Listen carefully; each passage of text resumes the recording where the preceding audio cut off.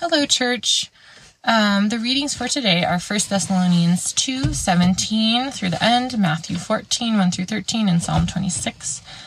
And the readings are a little switched around because it's the celebration of the nativity of John the Baptist in the church calendar. And so in honor of that, let's chat about John.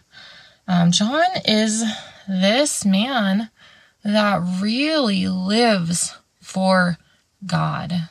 His aim is to point to God, and he seemed to have no interest in promoting himself, in looking good to the crowd, and kind of going along with the religious elite of the time.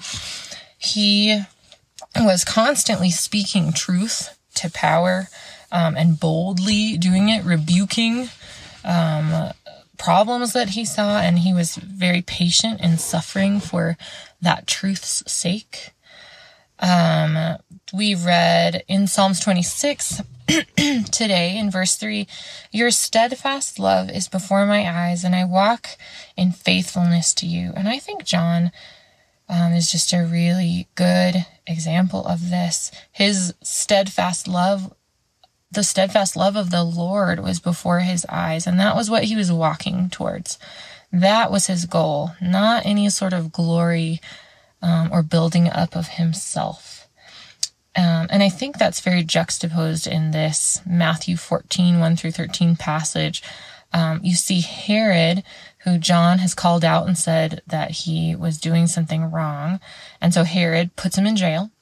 And then it says that Herod wanted to put John to death, but he was basically worried about what the crowd would think about him because John was a prophet at the time and well esteemed by them as a prophet. And so, he didn't want the crowd to have a lowered esteem of him. He wanted to keep his image up.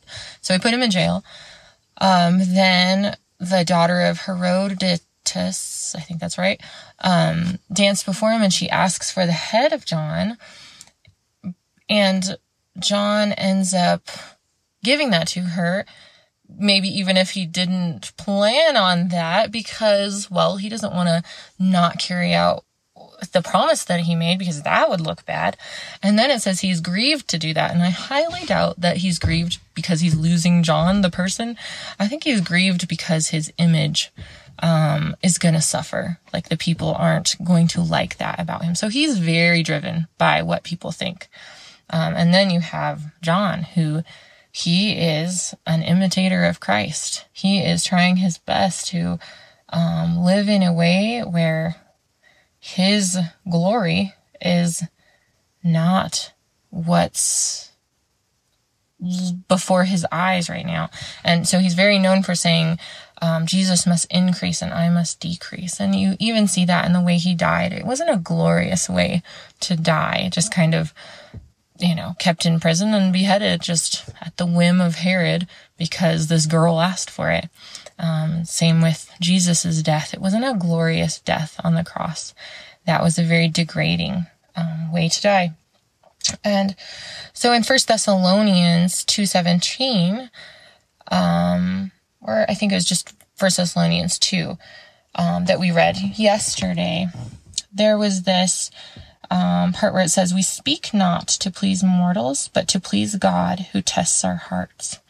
And I think that is what I want for us today to think about. When we are speaking, when we are doing, are we trying to please people? Or are we working to please God who tests our hearts? Are we looking past what others are thinking about us, what our image looks like? Are we moving past those concerns and going to God, pointing to God? And so, Lord, I just pray that we are people that are bold, that are devoted to you and devoted to one another, that your love and your steadfast love is what's before our eyes as we walk through our days. that we would put you as our goal and we would run with endurance the race set before us, looking towards you, the author and finisher of our faith. And just thank you for this day that we get to live today with you. In Jesus' name.